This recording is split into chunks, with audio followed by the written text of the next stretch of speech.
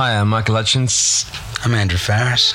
There he is. Come on, wake up. We're trying to play some music here.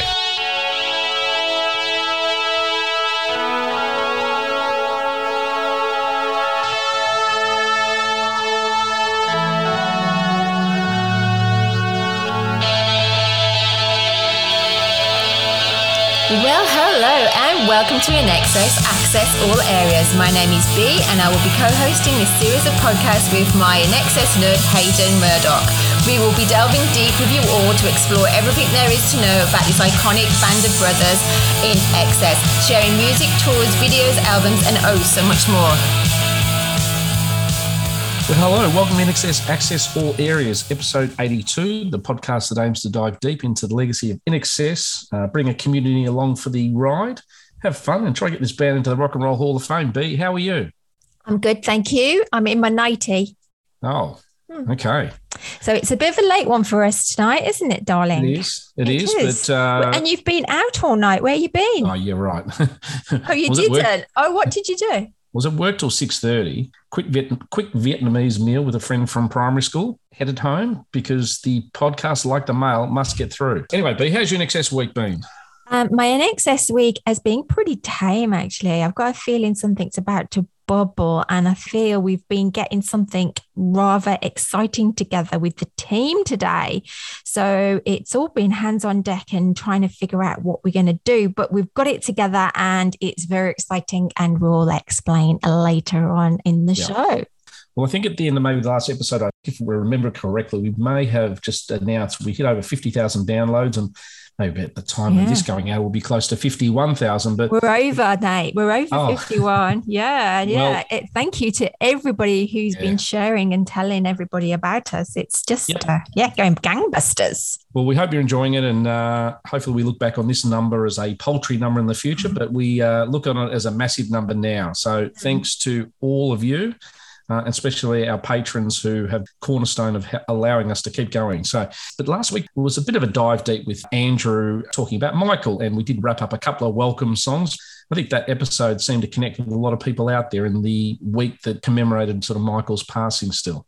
Yes, I got a lot of feedback. People are enjoying all of the Andrew and Mark episodes, but that one in particular was quite good, wasn't it? It really rounded off the actual series of podcasts that we did with Andrew and Mark. I think, hearing Andrew, which as we sort of explained, I think at the time was, we're coming to the end of 4 hours. Maybe we wore his resistance down, or maybe he equally felt comfortable to share some of those inner moments that he had with Michael, and the band, B. So we've got something coming very special from Andrew and Mark. I've been watching the post, and I know that it's in Mark's hands. So hopefully it's very exciting that we'll be getting the Baby Don't Cry single signed by not only Mark, but also Well, this Andrew. is the 20th and maybe the last and only edition, because it was only a promo copy of the original single, The Baby Don't Cry, on vinyl. So I am keen to see how and who gets that particular prize. Do you want to know bidded yet, get in and bid. Do you want to know how much it's gone up to already? Yes. $320 as we talk. Okay. So that's within about a week of putting it out there. And it's how long's it up for? 2 weeks or? It's been up for a week, so it's going up for 10 days. So good luck to everybody on that one. Okay, well, get your bids in and keep monitoring. And as I said, you'll be the prized owner of probably, the only copy that will have a commemorative signature and detailed out to you as the winner. Also, a little bit of a kudos. I know we, at the time of recording today, we've had the next newsletter go up, but I do want to give a little bit of acknowledgement to newsletter 25. I thought that was one of the best we had. And if you haven't sort of read it yet, it's chock full of sort of information and stuff. And kudos to the team behind there that do all of that, B. I think there's 3 lovely ladies you want to sort of also say thank you to. They're amazing. So we've got Foxy, Laurie and Danielle, and they're all fighting. They're saying, no, so-and-so is better than me at this, but they're they're amazing, amazing girls. They get this out and they're so excited about it as well. So this episode this newsletter is absolutely jam-packed, isn't it? They've done such a good job with it. Listen in a little bit more because that ties in with the competition.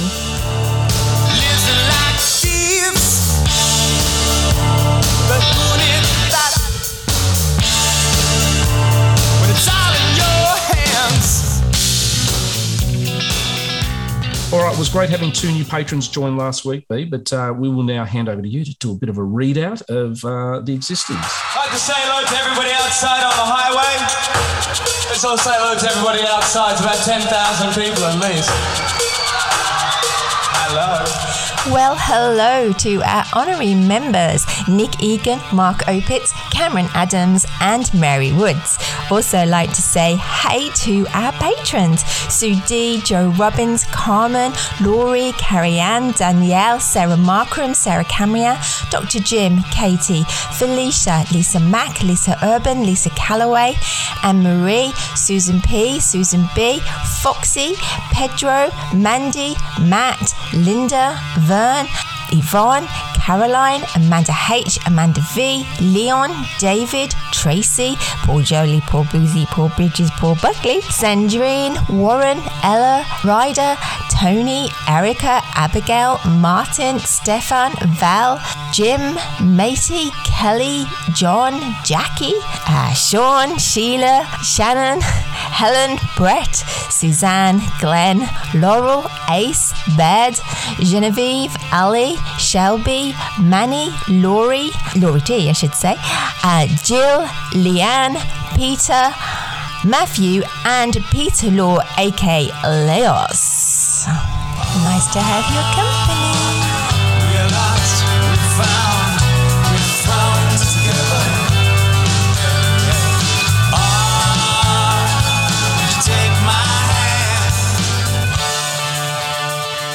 We also want to just acknowledge again and remind everybody out there, we do have a little bit of a crowd sort of campaign at the moment to help restore Sudi's legacy of her collection. How's that tracking? I know you're putting a lot of time into that at the moment. Yes, I've had a lot of people contact me with books and magazine cutouts and articles. So thank you so much. It's in Australia. I'm not sure about how people are getting them together for America. Please, if you've got anything and you want to help out, let us know. Yeah, you could leave, I guess whether you're a patron or not a patron, you could leave your details probably through email with us, through Carrie-Anne or through yourself, B, or me, or whoever the contact list is. And if it is meaning, you do need to get Sudi's address to send something from the Northern Hemisphere directly to her place in the Northern Hemisphere, you can do. If you're in Australia, we'll bundle everything together and send it off. So hearts out to Sudi, and we just hope we can make the painful incident slightly less painful with this exercise.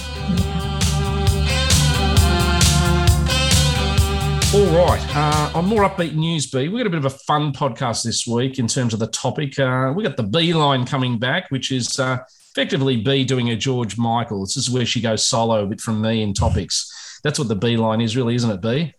It's a famous lyric. I'm not planning on going solo. I don't know. You come out with that one every time. Well, this is where you've done your topic and you've got your little guest on, and we've been able to actually land the guy who had John Farris as his best man at his wedding. Does that sound right? Yeah. No, he's a really good friend of the whole band. And we'll talk about it afterwards. I'm really delighted to have him on the show, and I can't wait to share the interview with you because it was really lovely. He's a really nice guy, and I can see why they would want him to be their friend as well. Well, as you know, I've probably listened to it twice over the last couple of days. I was just like the fanboy listening in, and I myself got a lot out of it too. So I think hang tight to our topic and enjoy that one as well. So, but I guess, B, it's that time for... It's time for the news. G'day, this is Glenn from Sydney, and I'm listening to my weekly dose of In Excess Access All Areas with Hayden and B. And now it's time for what you need.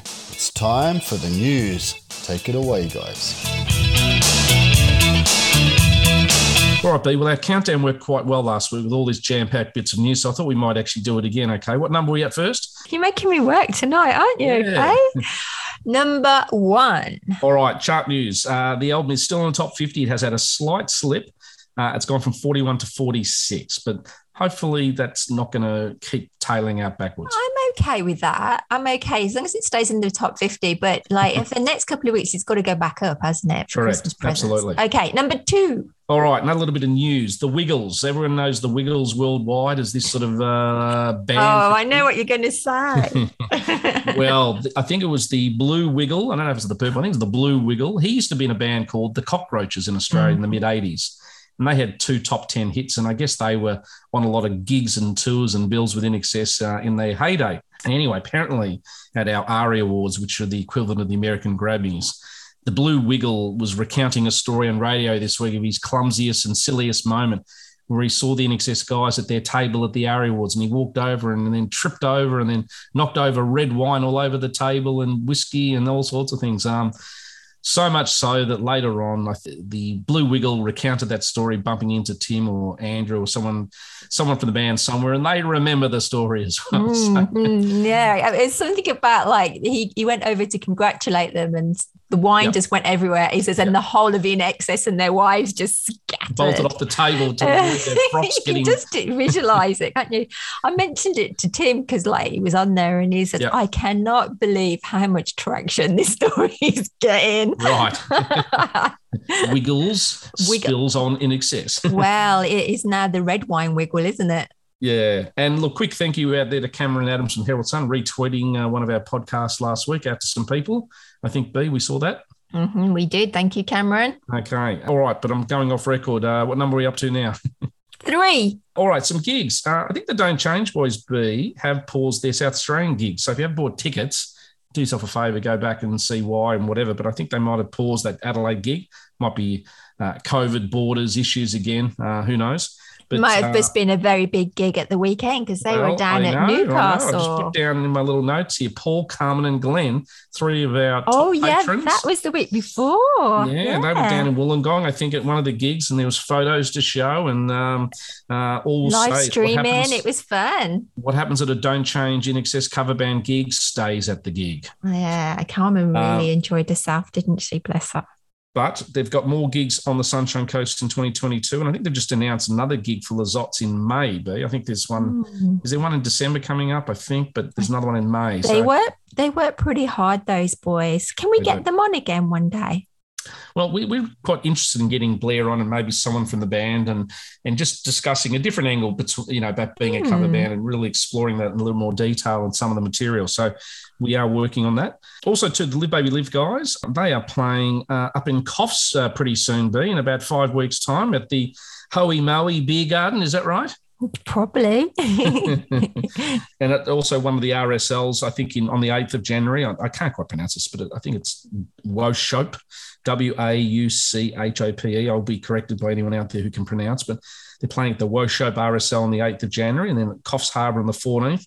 B will be in the front row. Also, too, last night on Saturday, INXS played at the Unity Hall in Redfern, which I guess is in the inner city of Sydney. I think they're the longest standing INXS cover band. I think they've been going since 98. Kudos to them for doing what they're doing. Yeah, absolutely. Next number, B? 4. My favourite number. Yeah, there's a publication I think called RVM, which is a music publication. There was some really good footage that came out this week in one of their publications, some very rare footage of when INXS in November 98 came back and played at the MCG with Jimmy Barnes, which was part of the Mushroom concert 25th year anniversary. And I must say I haven't seen this footage before for whatever reason. If I have, it was a long time ago and very grainy. This was perfect footage. It looked like very official footage. And it was where, INXS played very much for the first time post Michael passing. And I guess they played The Love One, which Barnesy sung the majority of the song. And then they played Good Times, where friend of the band, Diesel, whose last name is Lizotte, okay? His brother runs Lizottes. Exactly. But Diesel played, sung the Michael part in Good Times. And it was sort of sad and it was sort of, fun seeing the band get up again and do that at the time, some sort of just 12 months later after Michael passed. And what made that little gig quite famous was Andrew's golf hat. When he was on the keyboards there, Andrew went through a little golf hat phase, little sort of floppy Australian hat there where he was playing away and felt very content. He looked like he could almost be doing lawn bowls with it, actually, B. Where is this little bit of footage? Where's it? RVM, which is a publication there. I will try and see if I can, post it out on one of our platforms. But it is excellent sort of quality footage. Okay. It's not bobbleheads with cameras and things. It's actually very official. Great. All right. Next number? Oh, number 5. All right. Bit of Media Wars, B. Can you get the tracks going, Media Wars? Oh, excellent. Okay.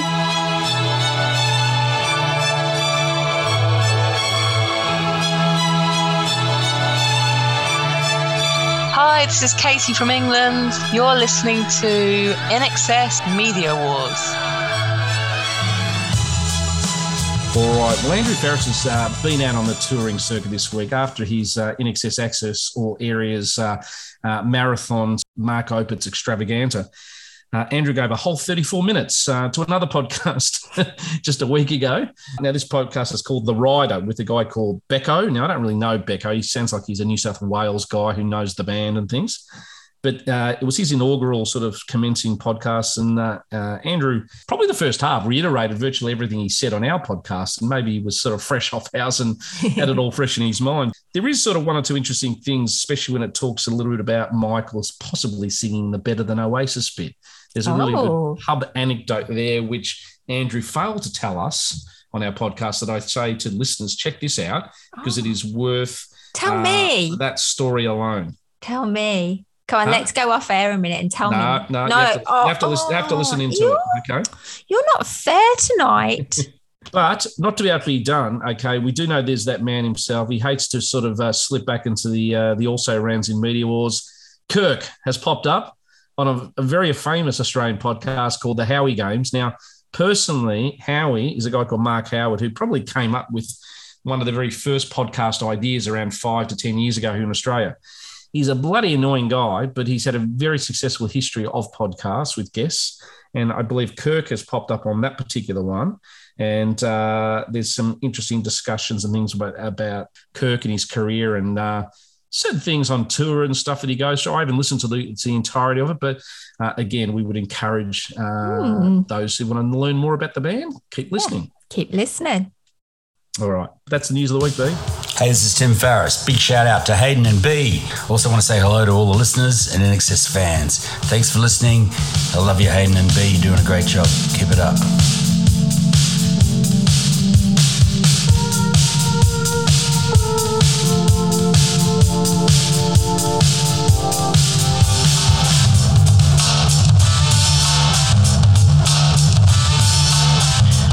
This is Ella from Middelburg, the Netherlands. You're listening to INXS Access All Areas with Hayden and B. And now it's time for the topic of the week. Going into the Beeline today, where you just recently dived deep with Simon Yeo, who has, I guess, what we call a special or the special relationship with John in terms of meeting him and forming, I guess, a lifelong friendship, you know, from their 30s to now what is the same year they're born, where they're 60. As a bit of a fan of podcasts, I listened to your Beeline, so kudos to you. Well done in this interview. And again, part of our mission in INXS Access All Areas is to take you to a place where none of us were and act like flies on the wall. And I felt that Simon and especially yourself were able to get that sort of fly on the wall mentality where we all could peek in and listen to a time where we wish we were a part of. Yeah. Okay, we'll sit back and enjoy.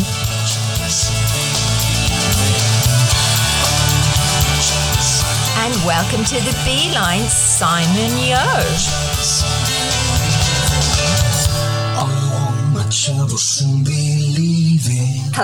Hello, Steve. Hi. So, where are you today? Are you coming from? I'm in London, in the UK. Whereabouts in London are you? A place called Battersea, which you probably know because you used to live in London, didn't you? I did, yes. I used to see the power station before they did it up. I think they've done it up now, haven't they? Yes, they have. Yeah. Well, the actual power station itself is still a work in progress, but all the surrounding area has been developed. They're making it into some sort of attraction. Yeah, I think they're trying to make it into like a mall or something like that with cinemas and all that kind of stuff. Yeah. Oh, cool. Like the Westfield Centre. Oh, yeah, lovely. Yeah. Just what you want, another shopping centre.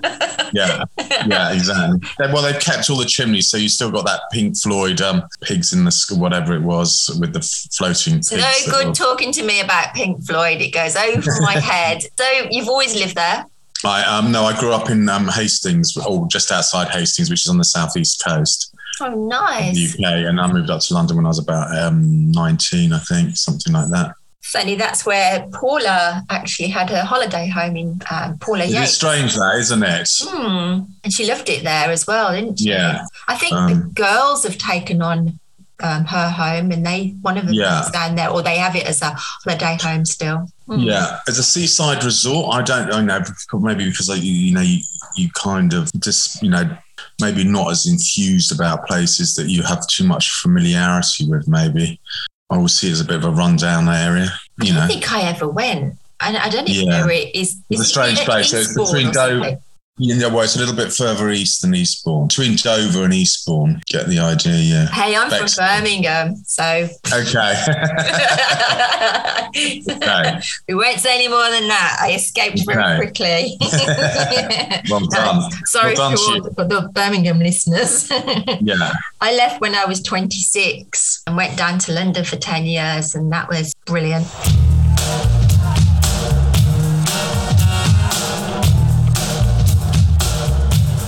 So how I thought we'd go with this is sort of like go backtracking and really go from how you first met the boys, really. My girlfriend at the time was very good friends with Paul Craig. Do you know who Paul Craig is? I do. Yeah. So she was good friends with Paul Craig, and I got to know Paul as well. And I think they were shooting Strangers Parties off the Old Kent Road, in a studio off the Old Kent Road. I run a merchandising company, which I supply promotional giveaways and stuff like that. And at the time, I was doing a lot of work for the music industry. And one of the acts that I was working on was In Excess for the Live Baby Live, or Live Baby Live, whatever you want to call it. Yeah. Album. That, I think, and I'm trying to think if that was the first one, or I did stuff before. I can't remember, to be honest. So you did merchandise for Live Baby Live? Yes, for Polygram. Yeah. Anyway, so he invited me to this shoot. I was talking to him in the trailer or a back of a van or something. Anyway, all the band came in and said hi, blah, blah, blah. And I just thought, great, interesting to meet you guys. I was an In Excess fan at the time. It was interesting to meet them. And then afterwards, this is a kind of weird coincidence thing. I think I was at the Conrad Hotel in Chelsea Harbour, and I met John and his wife-to-be then. Had a conversation with him, but I was kind of like, I didn't want to be kind of the starstruck kind of individual. So I think, okay, it's good that he remembered you and you struck up. Yeah. Anyway, so then I went. Then fast forward, probably about 6 months. I was at a friend's birthday party in Hong Kong, and we all adjourned to his room, this friend of mine's room. Anyway, someone phoned up and said, look, it was a friend of my friend's, phoned up and said, we're in reception, but I'm with the drummer from In Excess.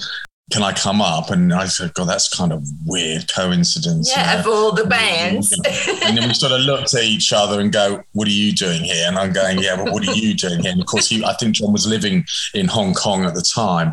Yeah. And we spent the whole evening talking, enjoyed each other's company. And then fast forwarding, I'd say maybe it's about 5 years from then, they were in London. Was it the Brixton concert that you went to?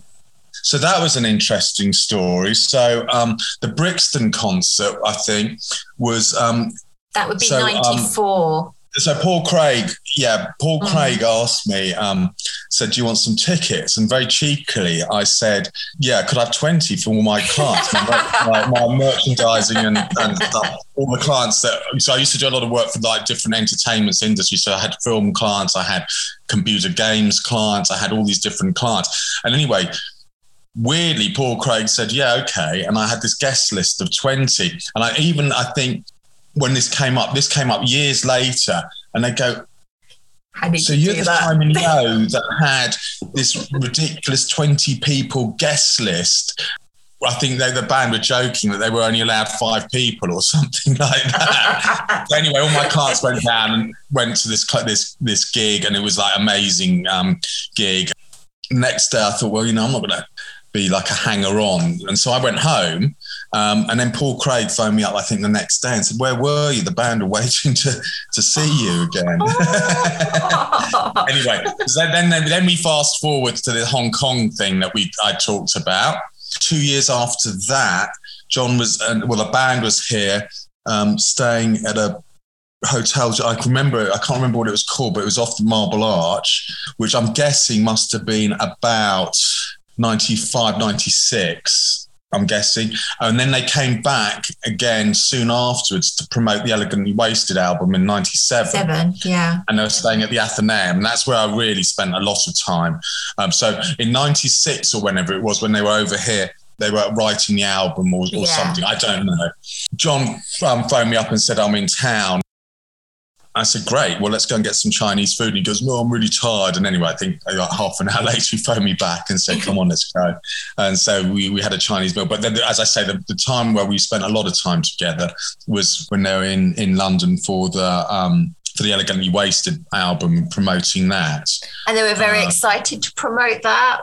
Was there a good vibe? Yeah. I thought it was a great album. And I thought, so the inside line on that, because I was working for Polygram, they also represented U2.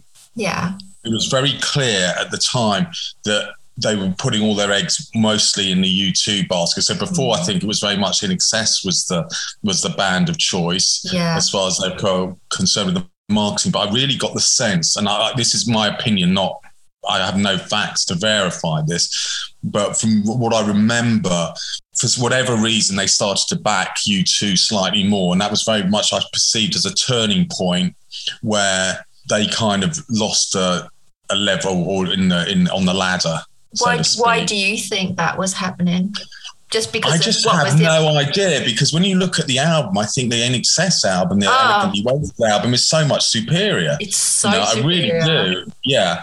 So I just don't know why that was I just don't know why that was happening. But that was the sense I got from the brand managers at the time, because as I say, I was working on both of them at the time, and I really got the sense that that they were pushing the U2 album more than the INXS album. I just don't know. Yeah, I'm sorry, not the U2, but I think it was Pop. Was it Pop? Yes, it was. The album? Yeah. And it was huge. It was really like the UK was right behind that tour and the album. It was on the TV every 5 minutes. Yeah. There wasn't much about Elegantly Wasted. It was only TGI Friday. That's the only I went with them to the TGI Friday gig and interview. And it looked really good vibe in there. Everybody was really pleased to see them on stage. All of it. It was, I still to this day cannot understand that decision at all. Why? But it seemed evident to me that that's what was going on. For some reason, they were putting more eggs in the U2 basket than the INXS basket. And I think, possibly they missed a trick there, because I think if you examine them now, the two albums now, I think the Elegantly Wasted album is far superior. Yeah, it's great.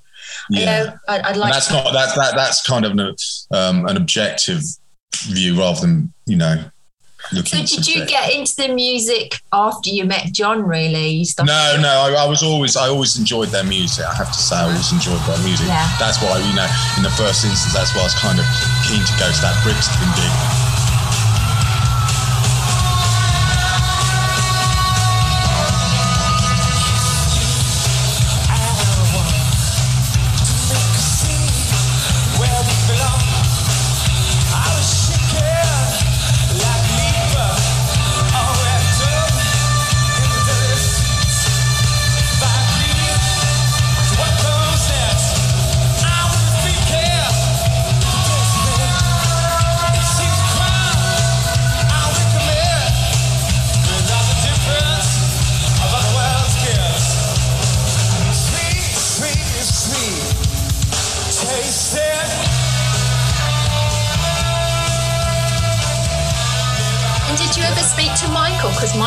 Oh yeah, loads of times. Yeah, because he was making his solo album at the same time, wasn't it? So we had quite a lot in common, because he had this place in the south of France. My mother had a place in the south of France, quite close to where his place was. But my mum was on the coast by a place called Juan-le-Pin, and so he was familiar with that.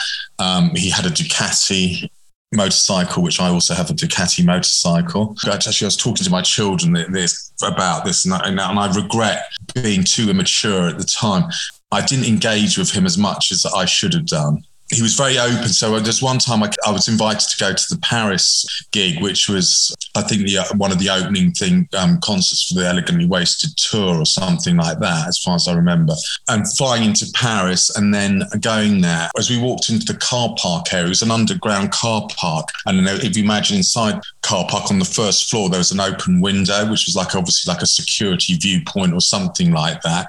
And I could see the whole band up in the window, obviously having some kind of meeting or discussion.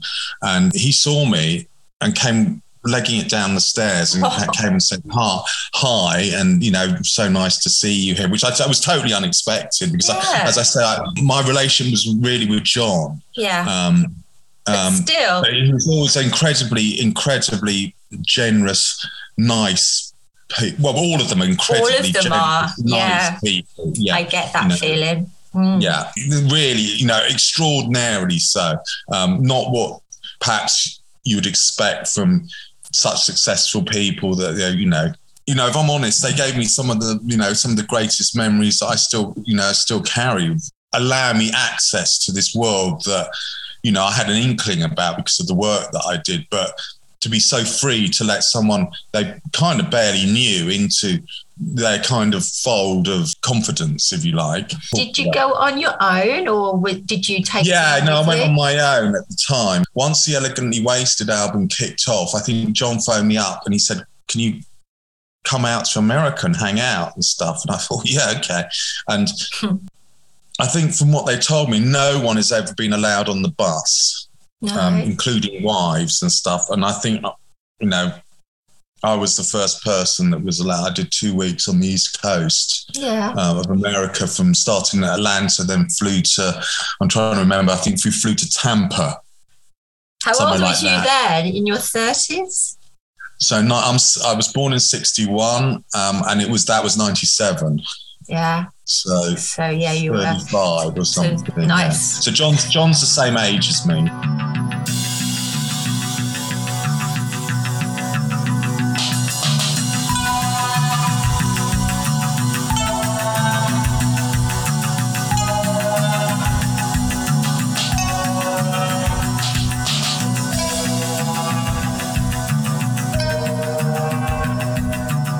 One of the things I do as well as my merchandising business is I teach martial arts and lots of children. So he came and watched one of my children's classes with his family, and his children came and did the class and stuff like that. Oh, lovely. Very nice. Yeah. And then I think he and I went out for some food with the children, and his wife stayed with my wife. My wife was having a party for sort of mums of the school and kind of thing, and Kerry stayed for that. Yeah. So it was nice. Yeah, that's lovely. Well, I was speaking to Timmy about you a couple of nights ago that I was having. Oh, really? Yeah, that I was going to speak to you, and he goes, I don't know if there's anything about INXS in there. I said, don't you worry, I'm sure there will be a little bit. And he says, but he's a very sweet man, and he regretted that he didn't get to see you when he came over to Italy.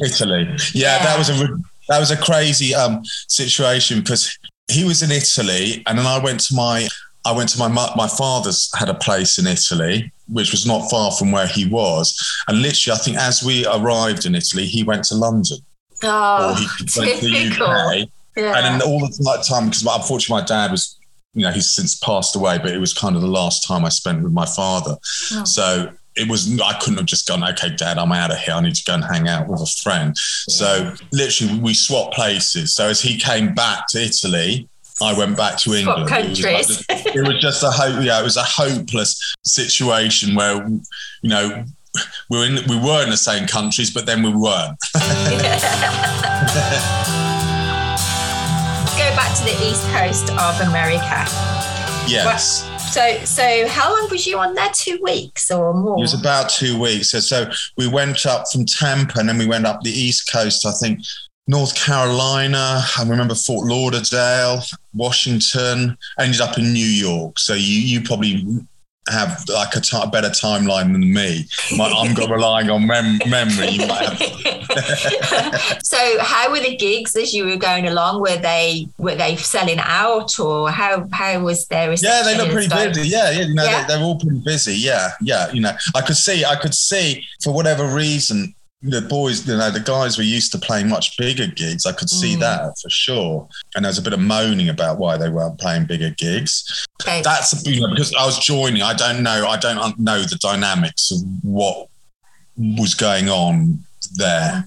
So what did you do for yourself? So at the daytime you'd be driving and just hanging out in the bus, and then while they were setting up, what would you do for yourself then? Would you just hang out with them, or what? So we had a brilliant day out. Had an absolute brilliant day out. I think we were in, where were we? Orlando, I think. Oh, and fun. I think I phoned up John. I said, we need to go and see the NASA Space Center. Ooh. And he goes, oh, I think he was a bit tired actually. And then again, I think he phoned me back and said, "You're absolutely right, son. We need to get going." And I think we rounded out Andrew as well. And the three of us went to the NASA Space Center, and it was absolutely a phenomenal day. I think we were both, we were a bit tired because I think we had been burning the candle at both ends. They were playing, and then we were partying a bit afterwards, and then late nights, and then traveling during the day, and there was a bit of fatigue, I think, and I think everyone wanted to rest. But we made the effort to go to this the NASA Space Center, and it was absolutely like one of the most interesting things, it would be, to go there. And then the vastness of all these things that you see on TV, and you go, actually, it's freaking huge. I remember he and I buying like ridiculous amounts of memorabilia and stuff like that. That's funny. That's fond memories. You just made me remember. Have you heard of Nick Egan? Do you know who Nick Egan is? Yes, I have, yeah. Just reminded me because he took John Taylor, he's his other best friend, and Michael was one of his best friends, and he took both of them to Disneyland one day. Okay. And like he said, I don't know why I did it. They both did that, and people looking at them like, is it them? No, it can't be them. And I just have that feeling that would be the same with you walking around NASA, and people will go, do I know them? So weirdly, this was an interesting thing for hanging out. That obviously Michael took most of the heat on all the sort of like, those are those dudes. I think in all the time, I think one or two people came up to John and said, "Oh, aren't you the drummer from INXS or something like that?" And they used to pride themselves on the fact that they could move around quite, anonymously. In fact, there's a funny story about that as well. So John was my best man at my wedding, and this photographer kept on coming up to me going, "God, that guy looks splitting." He was a fan, so he's going, "This guy looks a splitting image of John Farris from INXS." And you go, "Yeah, maybe, I don't know." Anyway, he eventually plucks up enough courage, and I think he says to John, he goes, "Man, you look just like the drummer from INXS." And John said, "Yeah, a lot of people tell me that." It was a good line. Funny, very funny. Yeah, well, good on. How you doing out there? Good. Thanks for coming tonight. You must have that quick phone thing. You're a real ninja, aren't you? Yeah. So I've been studying martial arts for about 47 years. Wow. Something like that. And I've trained directly under a Japanese ninjutsu grandmaster. Wow. Since 87. And that means obviously not training under someone that once knew someone that trained under a Japanese person. This is directly underneath the master himself. The other thing I do is I study under Gracie Jiu-Jitsu, which is the ground fighting aspect of the UFC and cage fighting. So again, I've studied directly underneath the Gracie family, not against someone that once knew someone that trained with someone that once knew that. So don't mess with you then. No, I'm a nice guy. Well, that's what I hear.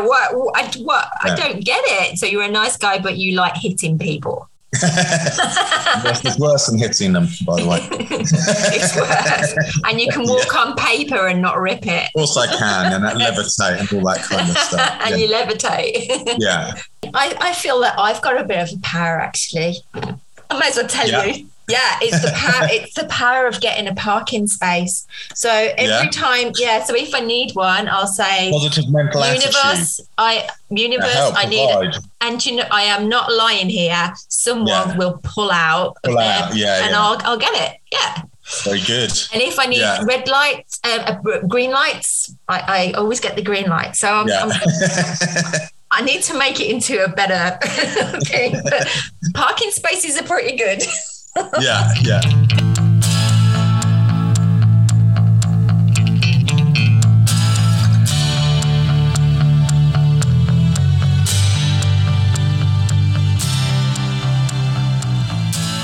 John obviously liked hearing you talk as well, when you talking about but I would never say that I was there, talking to them. I give them, I talked to them a little bit about these ideas, but it was a friendship. It wasn't really nice. Yeah.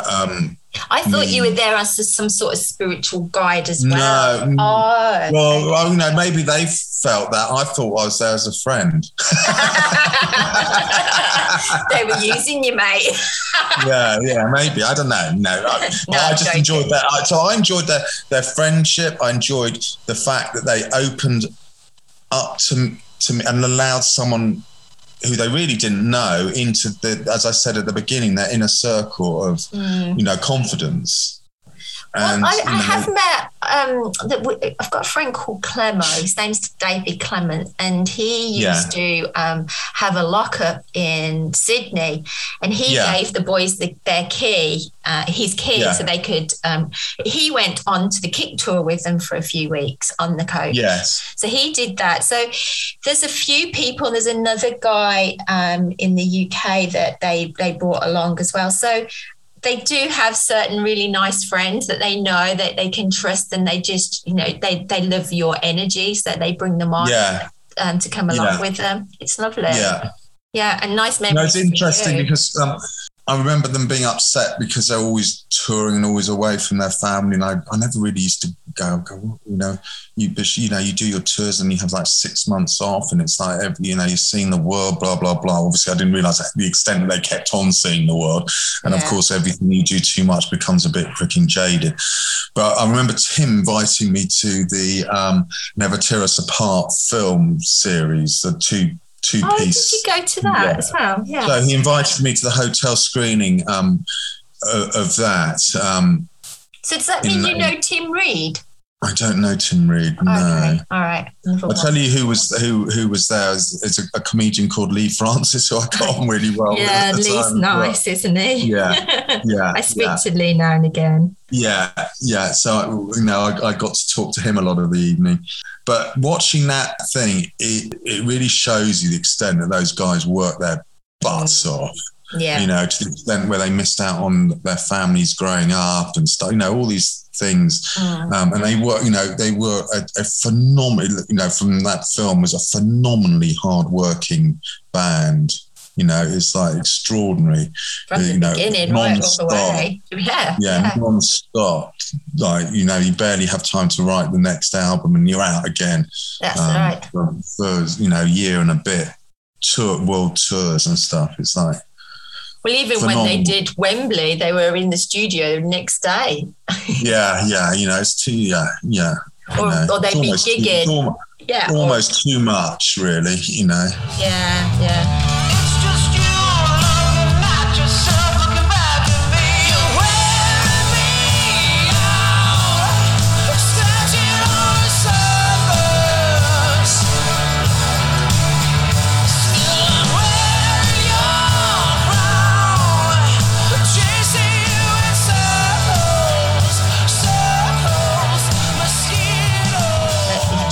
About Gary and Ashen Moon? Yes, of course. Yeah. Brilliant. I spent a few evenings with Gary actually on his own in various hotel rooms, and he's a bit like myself, from the point of view. I think we were talking about practice and stuff like that, and how you have to always be polishing your skills and stuff. And I've really got the sense that, he'd always be practicing his trade, his skills and stuff like that, which, you know, I think that's really the way you elevate yourself. And, you know, people have talent, but the way you get to like a really good level is to have some talent, but often the ability to keep practicing, keep going over stuff over and over again is the thing that takes you to a much higher level. Definitely.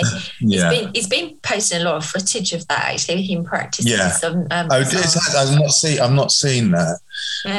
But I do remember one evening, I think it was in Amsterdam, that we talked a lot about this aspect of practice, and, you know, that you just keep hammering away at stuff till you get it. It's nice that you talked about Gary, because Gary doesn't get spoken about much, does he? He's always been in the background quite a lot and never really did many interviews. So you never really got to know his personality. Really nice guy. Yeah. And it was interesting to hear Mark Opitz a couple of weeks ago saying that Gary was like the computer in the band. So if Tim needed to know what note to start on, he'd just look at Gary and Gary go, D or whatever, and then just go, oh, wait. And I remember him on the same evening talking about some obscure stuff about Dutch bands or something like that. And I think it was Hocus Pocus, a band called Hocus Pocus. I think it was the album or the track was, no, it was Focus was the band, Hocus Pocus was the track. But, you know, it was something I knew, which I didn't really probably expect him necessarily to know. And he knew all about, you know, you go, of course. And this guy, I think it was Jan Ackerman, who was the guitar, like very famous guitarist. And we had a conversation about that. But, he knew like loads of stuff. He's one of those people that can remember, unlike me. Yes, yeah. I always have to say to Hayden, what year, what album? I don't know. I like it. Yeah.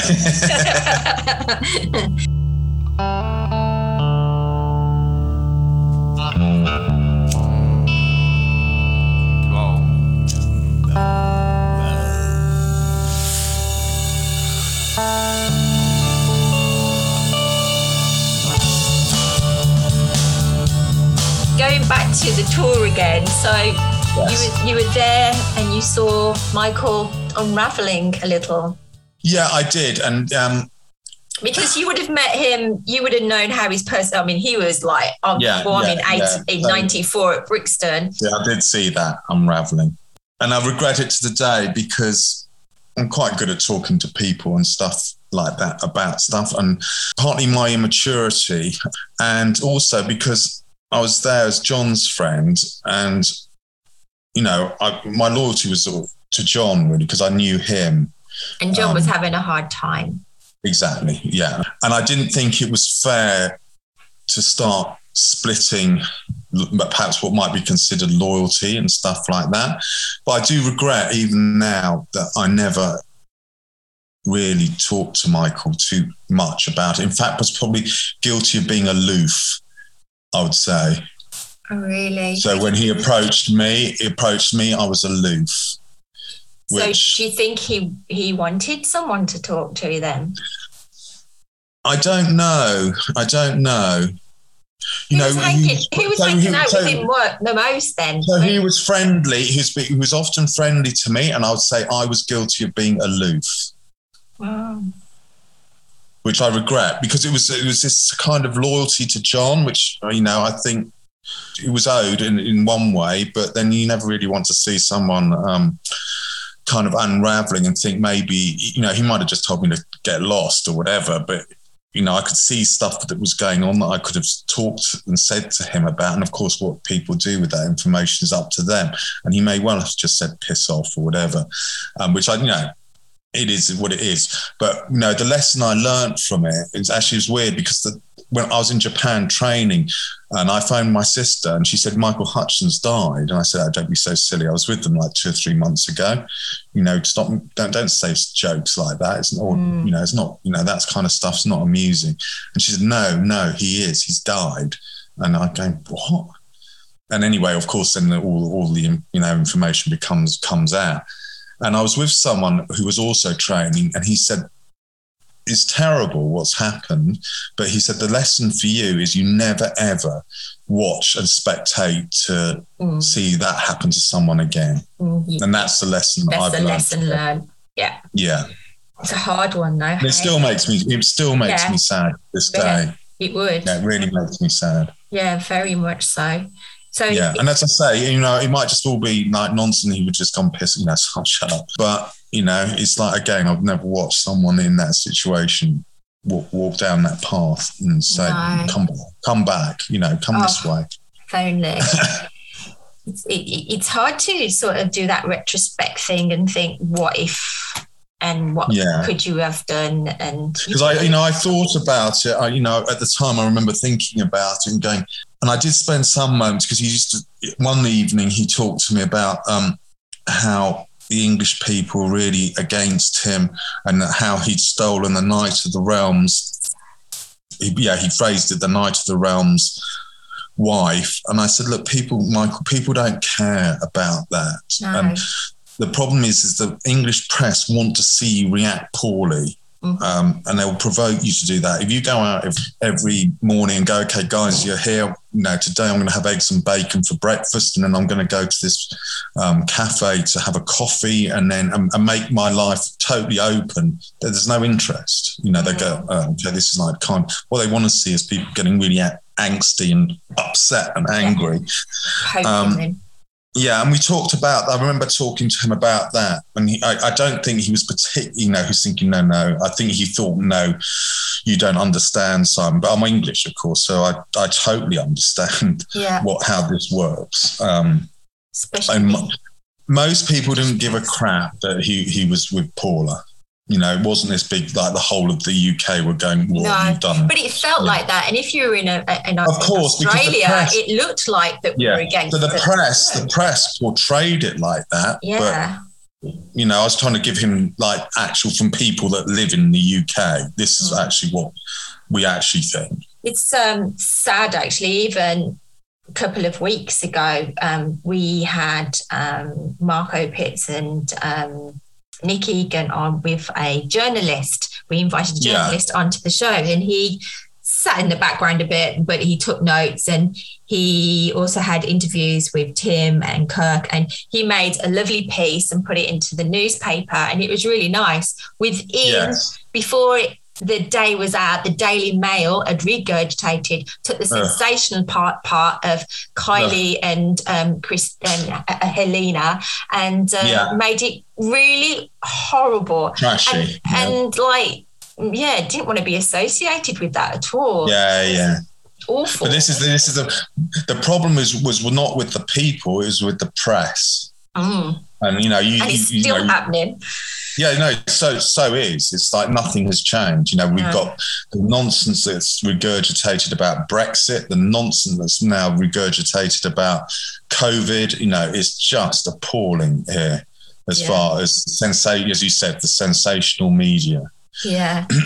I know that I've had a rumour that some people have been contacted to get the truth out there about the Paula and Michael's situation with the press, their relationship with the press and how they were perceived, and to actually show the real truth. I hope that gets seen properly, because it's I think there's a load of rock history. I think there was a load of, I don't know much about this at all, but I'd say just looking at it was a load of skullduggery was going on.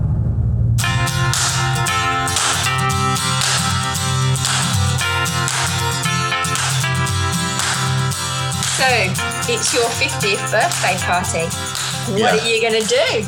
This is a couple of years ago, hey? Yeah. So I had I rented this Chinese restaurant overlooking Wandsworth Bridge in London. It's had a huge ground floor area, and so I got a band to come along that was playing like 80s, 90s music. And I just said to the singer when I was booking, I said, look, if you were smart, what you'd do is you'd learn a few INXS songs, because there's a chance that a few members of the band might be there, and you might get to have a jam with them. Yeah. And basically that's what happened. John actually did say to me, he said, you do understand, Simon, we don't do birthday parties. You're a very, very lucky man, I've been told. I spoke to Tim about it because I was railroaded into that. I was very, very drunk and I played really bad. You did say no, but when I think the messaging I had with him of like not recently for his birthday, but the one before, he said, I regret not. We didn't play more songs, actually. Oh, that's nice. Which was very generous of him because, you know, it was very generous of them to even do one song, you know, and they're there as guests. And so it was very freaking generous of them to. How wonderful for you, though. That would been awesome. Anyway, you filmed it. An unbelievable experience, Yeah. And Tim had to play bass, didn't he? That's right, yeah. He did mention that a few times in the video. I've never played bass. Oh, poor Timmy, can't play at all now. Yeah. The boat accident. Yeah. Angry.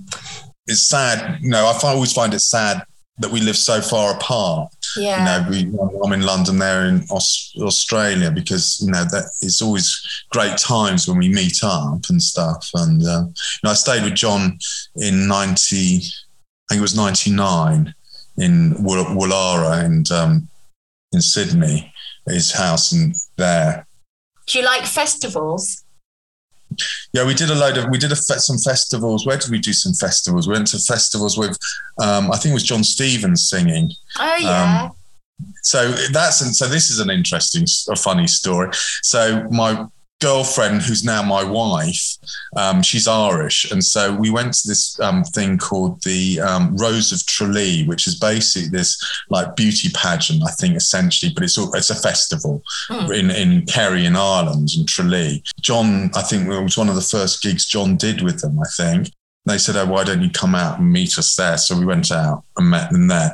And then Davo said, what are you doing for the rest of the next few weeks? And I said, well, you know, we're supposed to be going to someone's wedding tomorrow in London, in England. And they said, well, you're kind of on tour with us. So they took us off in the private plane to, I think we landed in Cologne in Germany. God, and we had some weird experiences on that trip. And then up to Gdansk, where we ended up in some mobster's apartment. Whoa! After, you know, so Davo said, can you look after the guys, make sure they're okay? And and my wife was there as well. And I just said, look, the only rule is we all travel together. We don't get split up into lots of things. And they go, yeah, no problem. So John was with my wife. And then I go, okay, let's get Kirk. And I can't remember this. I think it was Gary maybe.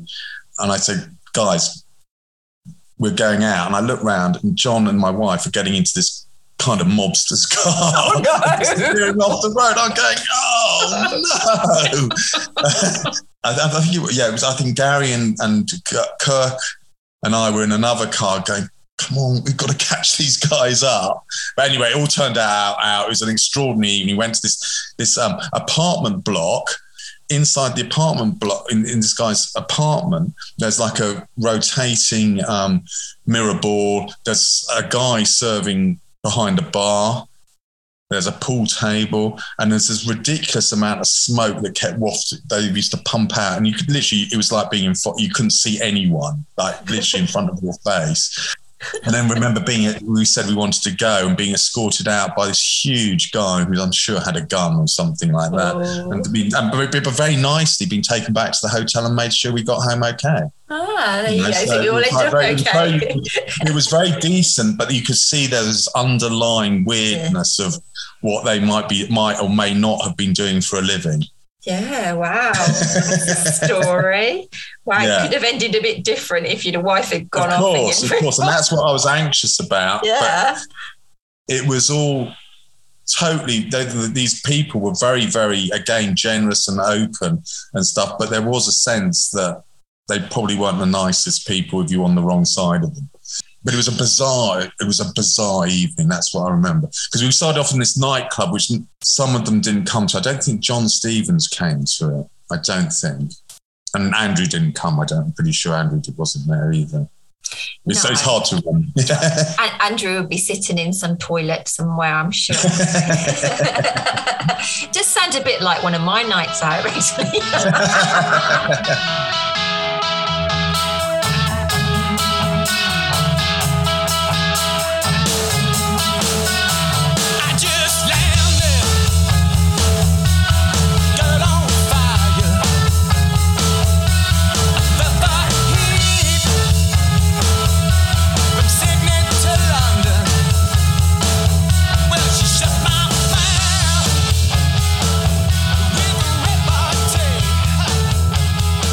It's nice that you've still got that connection with John.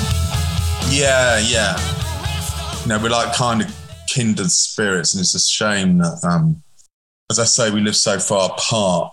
We're different, but there's some, I don't know, He's quite a quiet man, isn't he? Yeah, a lot of people say that, but he and I think, kind of hit it off right from the beginning. But I can see that he's very cautious of people. He doesn't kind of jump into kind of friendships with people. Yeah. And yet you've been friends for a very long time now. I remember in Hong Kong when we actually sat down, I remember just talking all evening. A lot of like kind of similar ideas and stuff. So it was interesting because obviously I hit things, he hits things as well. And so we used to talk a bit about the methodology of hitting stuff. Yeah. I haven't thought of that before. Yeah, and I used to look at, he always wears gloves and stuff like that. And I was always trying to figure out what could I give him so he didn't tear his hands apart. Oh. Yeah, it's some technical movement or something to help him on that. So he didn't have to have all that tape and gloves and stuff like that. How to sort of like give him all, try and fit between us, actually. It's not just me. We always used to be that's what we used to be so good about. It was always a two-way thing. Yes, helping one another. Trying to figure stuff out together. I'll go, okay, this is my bit. And you go, yeah, but this is what I do. And we try and solve stuff. That's the best friendships, isn't it? When you yeah. So it's mutually everyone gains from it. Yeah. So it's always conversations that we always have together always felt like we walked away from that having had some improvement in something. It was always like rather than just kind of being chit chat or pleasant, but it was always it felt like a self-improving conversation. How did you feel about leaving him on the tour in 19? Oh, it was sad, and he phoned me up and told me some of the difficulties he had with Michael at the time and stuff like that. And it's just it was all like sad, really. It's always sad. So it's always sad. I still have memories. We I remember like both Tim and him leaving my house at like 4:00 in the morning or something, like waving to them as they got into cabs and stuff like that. And it's always very, sad to kind of have that, because that it's going to be often quite a long time. Yeah, before you see them on again. Because of the distance and stuff like that. Well, it sounds like you've got a very nice friendship with all of them, not just John. Yeah. So Timmy and John, really, the people, and Kirk to a degree, are the guys that I really, stay in touch with. I think that you've got a very special relationship with them. It's really nice, and I'm really honoured that you came on and you've. That's all right. I just wanted people to understand, that how nice these guys are. They deserve all the success for the hard work they do, and they're genuinely unaffected, really, really nice people. I know. Really nice, exceptionally nice people. Exceptional, yeah. To be where I am as well. Sometimes I feel a bit of a fraud, like I'm a fan, but am I that much of a fan? And they go, yeah, you're talking about In Excess every day, but you've got a pug like you are. You're like, yeah, but how did I get here? Yeah. And you're talking to Tim, it's like, oh, surreal. It's nice that it's all coming together. And we had something come up to say that Matchbox 20 are now candidates for the Rock and Roll Hall of Fame. Also, before I forget, something else is I've probably got some of the last footage on the Elegantly Wasted tour of Michael performing on video, but I don't know. I don't know if it's kind of I definitely would have to get band approval or something like that. Can't just like put it out there. Well, if it's just them on stage, you'd be okay. Well, it's on stage, but but it's side of stage because I always used to get a seat side of stage and stuff like that. Ask them. And also, it's been a very long time ago. And a bit of backstage.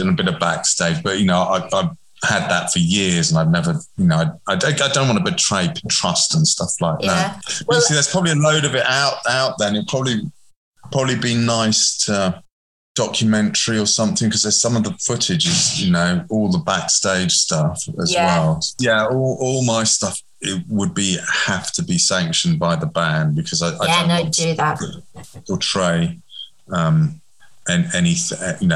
betray any of them, and because it's about them, not about me, kind of thing. And I've sat on it for God knows how long, since '97. So you must go and watch it again.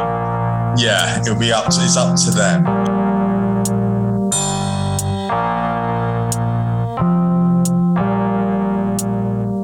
Well, thank you for coming on the show. It was really lovely speaking to you. I hope to get you on again, maybe. Prompt me with more remember your stories. Stories, yes, exactly. All right, you take care. Nice to talk to you, Bridget. Yeah. All right, enjoy your day. Bye. Yeah, thank you. Bye.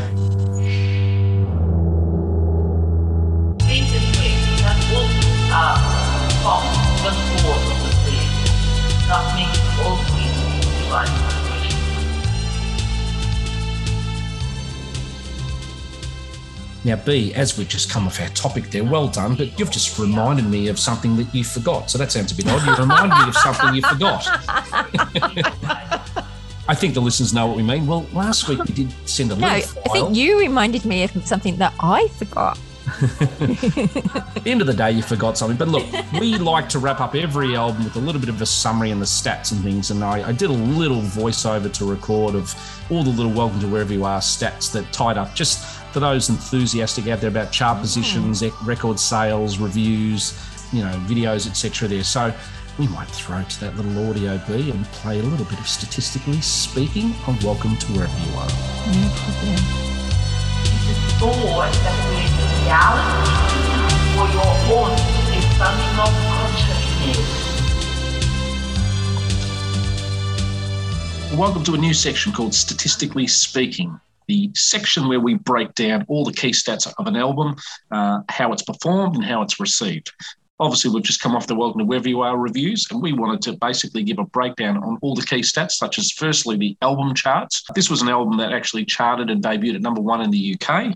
First album to do so since AC/DC's Back in Black from an Australian artist. It was number 1 in Sweden. It was number 2 in Switzerland. Number 2 in Australia, unfortunately kept off the top by Jesus Christ Superstar. Number 3 in Norway. Number 8 in Germany. Number 10 in Canada. And number 16 in America. So probably from a commercial point of view in America, it wasn't the juggernaut we hoped it would be. Over time, it did actually build its fan base and hit a platinum status, and probably even more than that, truly speaking. From the singles point of view of the album, the singles that actually were released was probably a very different sort of structure to other past albums.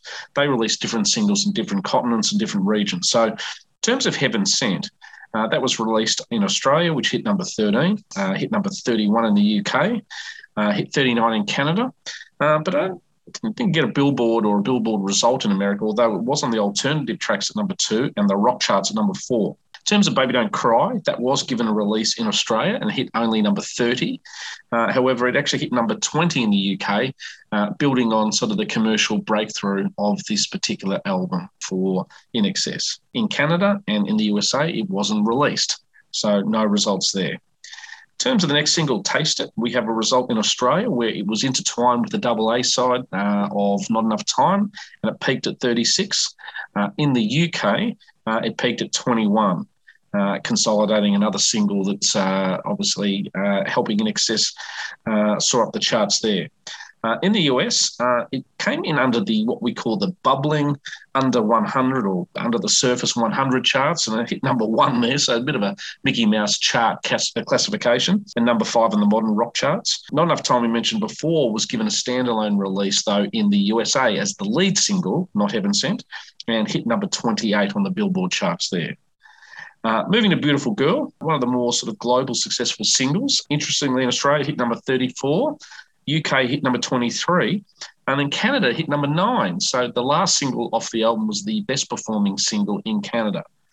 In the USA, it peaked at number 46 and did garner a Grammy nomination for Best Video of the Year for Mark Pellington's directed video there. In terms of critics, the next thing we'd like to talk about, this was probably the most critical acclaimed album of INXS's career, especially in the UK, where Q Magazine voted it in the top 10 albums of the year release and gave it a 4 out of 5 star rating.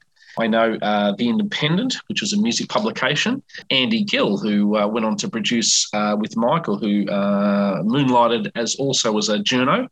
He gave a top 10 album of the year in the Independent reviews, and he said it was the best record by some distance, bristling with pop hooks applied in odd directions, which I thought was a really good commentary. And that got a 4 out of 5 there. In terms of all music publications, I got a 3.5 out of 5 there, which was a pretty consistent rating. And Rolling Stone was the sort of stumbling block. This particular publication in Australia gave it 3 out of 5, and the blurb of the review was pretty good, but only got a 3 out of 5. In America, though, it only got a 2 out of 5, and there was a bit of a stupid journalist there called Vic Garbarini, who I guess we'll call Goose Garbarini, who just didn't get it. You can go onto Wiki and see what he said, but I think the albums, they outlasted Vic's career. I guess in terms of some of the key critics, this one, generally speaking across the board, was the most well-received album of their career. Lastly, in terms of accreditation, as I said earlier, it did go platinum in America, but those chart figures are a bit old and delayed. It has it hitting platinum status of 1 million copies sold by 1997. Some 24 years later, I'm sure it has probably doubled in sales values over there. At the time, in 1997, it had it listed as over 3 million sales at that juncture. So, maybe it's hit over 5 by now. It's always hard to get up-to-date stats, and with all the streaming platforms, it's all sort of change its metrics and things. But that's statistically speaking. Welcome to wherever you are.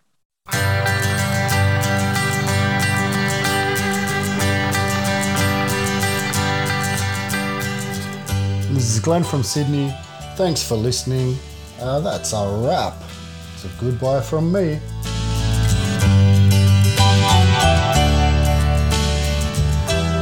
All right, well, that's a wrap, B. We end of episode 82. I think we just worked out with the year fast approaching. We've only got probably 2 more episodes till the end of the year. I think we have the 12th of December, the 19th.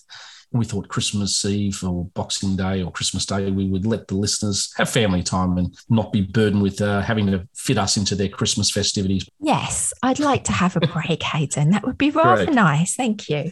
Well, in our wrap, we love to get to a bit of fan engagement, I guess. There's always lots and lots of interactions, and I think Twitter seems to be going off the last few days with people. It goes on a bit of a burst, doesn't it, where people are interacting and sharing. But over to you for fan engagement.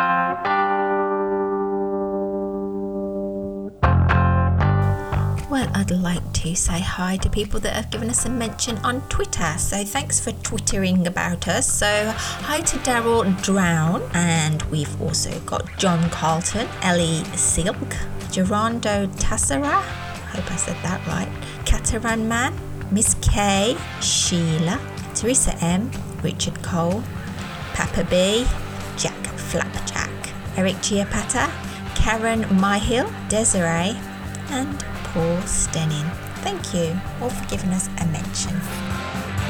I'm in with the in crowd. I go where the in crowd goes. I'm in with the in crowd, and I know what the in crowd goes. All right, well, we did mention a little bit about the auction for Baby Don't Cry, so we can only say if you haven't got it, you are a collector or you love the song or you want to be involved with a very rare item. At the time of recording, this has probably only got, at the time of release, only about 3 or 4 more days left. So get in early. Also, too, just a little thing B and I spoke about. If you would like to advertise something in your area or something with your business or something that connects with people, we are very open-minded to having a chat with you and doing a voiceover reading. I know we did that with our T-shirts earlier in the year, B, where we were, I think, doing a little promo for a T-shirt company that were doing good things in the T-shirt industry. So we're happy to sell our souls for a couple of bucks to help the podcast and also help your business as well. So if you are interested, drop us an email through our platforms and we can maybe put something together that helps you and your community out. Yeah, a product or a service, we can help you out with that. You just get in touch and we can see what we can do. Yeah. Probably the last thing before we go into our tributes and things like that, something we're very, very excited about. Ben and I think we spoke about this a few months ago, but with all of the great live music and all the recent sort of videos of Wembley and all the concerts and things that we've done, and INXS was such a great live act, we thought what we would do that leads into our last show of the year, December 19th, is we want to have all of our community of listeners on INXS Access All Areas help design your or our dream INXS live concert. We want to sort of let you put on your imagination hats for a point in time. Imagine if INXS were to play live again. Imagine if Michael was still with us. Can you come up with what would be the best opening song? Can you come up what would be the best encore? Can we all come up with what would be the final song? Can we come up with support acts who might be on the bill? Maybe you too could get a gig being a supporting band on the tour. What venue could we play at? You know, we've done Wembley and all these other ones. Where could we have INXS play this dream gig at? And we what was Michael wearing? What's Michael wearing? What's he not wearing? What does he start off with and end up in? Yes. So we would like to think that over the next 2 weeks, we can have a lot of interaction on our platforms. We might put some polls up and put some interaction. And then what we would like to do, Bees, leading up to that last week, is sort of tabulate all of our community's wish list. This is not you and I. This is our community coming up with the best ideas. Mm-hmm. And then on that last episode of the year, we will read out the song list. We will go through what venue it is. We might play a few little theatrics and weave it into an audio narrative. You know, imagine you edit 24, 25 live songs. You know, imagine if we could combine everything from the debut album through to Elegantly Wasted. Cool, wouldn't it? Yeah. So we could look at all of these songs and come up with a December 19th INXS live virtual concert. If ABBA can do it, we can do it. Bring it on. Bring it on. Before we go, though, have you said enough about that, first of all? Are you sure? Yes. Okay. We have got something very, very exciting to tell you. Okay. Drum roll, please. Go on. Give me one. I thought you were going to drum. You're a drummer, aren't you? I just did. That's better. INXS have come to the party, and only 100 of these have been made. They have given us the last escape deck to give away to our listeners. Right. Hey! So, and how do you win it? Just a name out of a hat? It will be a name out of a hat. But how do you get into the hat, Hayden? Well, we might have to go to Andrew's place, steal that golf hat. Well, I'll tell you what, I'm going to have a big hat because this is going to be a full on for everybody. Yeah. So to get into the hat, you have to subscribe to our website and subscribe to our newsletter. So each time you subscribe, you get into the hat and we'll have your name. So don't worry. So you don't have to be patron, you can just be a subscriber. Yeah. Wow. Listen to this. If you're patron, you get more tickets in the hat. Yeah, you're on it. Right. Okay. So if you're a bronze patron already and you become a patron, you will get 5 entries into the hat. If you're a silver patron, you will get 10 entries. If you are a gold patron, you get 20. You got it? Got the gist. If you are a platinum, you get 30 times to get into that hat to win. Well, you're going to have to get your kids to be cutting all these things out on school holidays to help us. I am going to go old school. I know. I was thinking, can I get an app? But no, I'm going to do this old school. Yeah, I'm going to get the kids working on this. So if you are a platinum member already, you're going to get 30 entries. But Right. if you're not and you want to get a skateboard, then you can. Right. Now, this is going to be our grand prize, the skateboard. And then Right. we've got a few more prizes. We've also got... And we draw this out in the last episode for the year? Well, I'll get to that. So we've got the grand prize of the INXS skateboard coming from INXS. The first prize is a vintage fan kit from Merry Woods. Yep. Second prize is a set of the picks that Kirk has given us, throwing in a few of the little bits and pieces in that Yep. one. Third prize is a silver membership onto the podcast. And the fourth prize is a bronze membership for a year. Get So them 4 in prizes now. plus the skateboard, yeah? No. They're for 4 different people. Hey, 5 prizes. 5 prizes, yeah. So there's a skateboard to win, and then there's the 4 others, yeah? Yeah. So Okay. the first person will be pulled out will get 4th prize, and then we'll go on Yeah. from there. Okay. Okay. Me and Hayden are going to get together on the 2nd of January. That's in Australia. And we're going to do a live stream and we're going to draw the prize. So you can't go anywhere, Hayden. You've got a day off. Okay, so this is kicking off our year. We'll draw these winners, yeah? Yeah, you've got a day Okay. off. So we're going to do the 2nd of January, Right. 2022. We get about 12 days off from the podcast. Do we? Yeah, 13 days. Well, we'll do a live show anyway, What am, won't I, we? what am I going to do with my life? Well, you can talk to me. I'll let you. Okay. All right. All right. So let me finish. Keep going. Bring it home, B. So if you want to listen to me again, you can, but I'm sure you don't want to. But what you should go is get onto our website. It's on the front page there. It's on the home page. All the details are there. And there's a little subscribe button. Hit it. Subscribe. Okay. Now you can talk. All right. Well, in light of today's episode being a little John Farris theme and Simon's friendship that lives to this day, we thought we would go out with a little bit of a John tribute, I guess, to Simon, but also with a little tidbit at the end. The song we're going to go out with is a B-side that was recorded between the Listen Like Thieves and Kick album, and the song is called I'm Over You, which is a John written and vocaled number, and one of the great B-sides that I know I used to be playing a lot at uni in the 90s. So we're going to go out with that song as a tribute. But for our avid INXS fans and listeners, we're going to add another little rare ditty. This is actually the wedding band. Sorry, the 50th birthday party, I think, isn't it, B? Not the wedding, is that right? Yeah, it's 50th where birthday, there's a certain group of INXS members who get up at Simon's birthday and decide to take over from the cover band and play some INXS songs. And rumour has it there could be 3 members from INXS who did this, B. Is that right? You can just imagine they're there having a lovely time and then they go, they go, go on. Like, no. So you're getting up. Shit. We have INXS doing the 50th birthday party circuit here with a little ditty that you'll all know as well. We'll slip on after the John I'm Over You composition. So, B, it is a goodbye from me. Do you think they'll do your 60th, Hayden? Oh, yeah, right. 20 years' time. And it's a goodbye from B. Goodbye, everybody.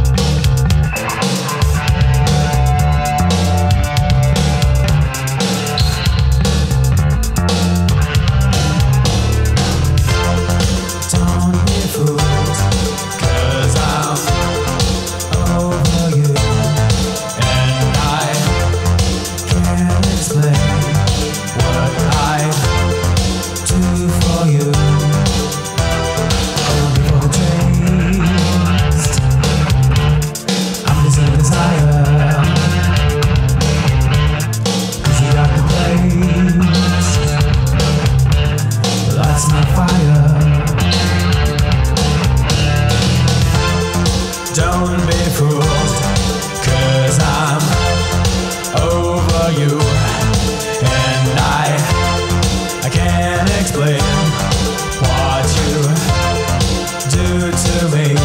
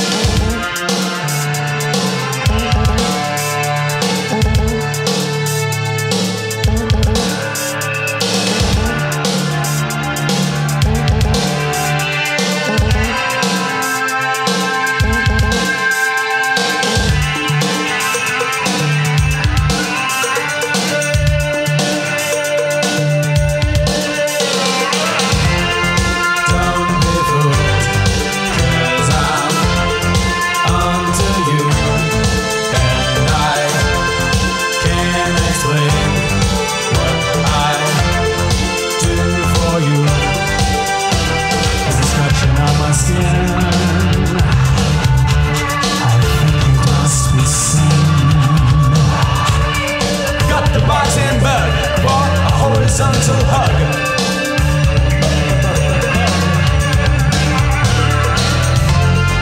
Don't be fooled, 'cause I'm over you, and I can't explain what I'll do for you. Don't be fooled, 'cause I'm over you.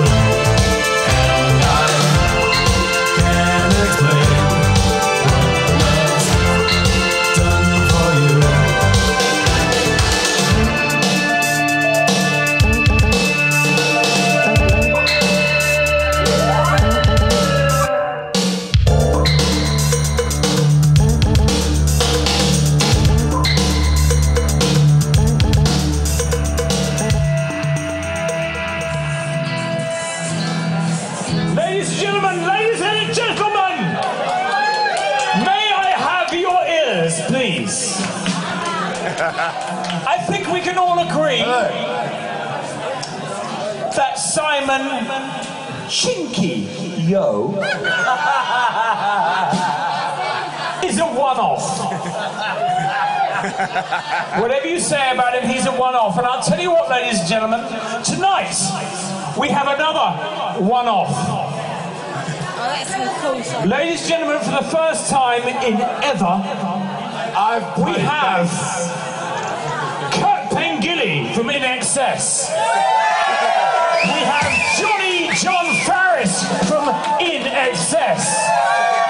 We have Timmy Tim Farris from In Excess. And ladies and gentlemen, we have Steve Disney. I've never played bass, ever. Can I just say that they are the most talented musicians on earth, ladies and gentlemen, but Tim has never played bass in his life. That's true. Best shot. He's going to give it his best shot. And I'd also like to say that Steve learnt these words on the M1 this afternoon. So take it as you will, but ladies and gentlemen, I give you 3/4 of In Excess tonight. And I will give you I Need You tonight.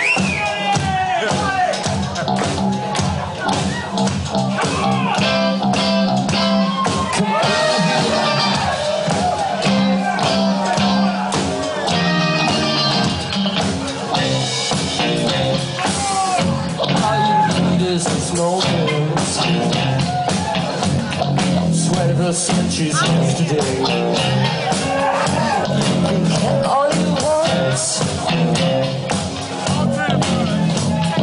slide and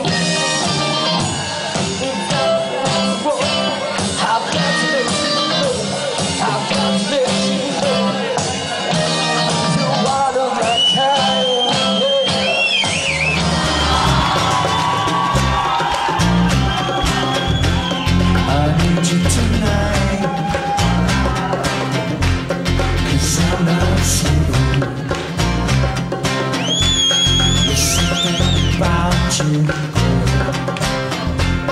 It makes me sweat. How do you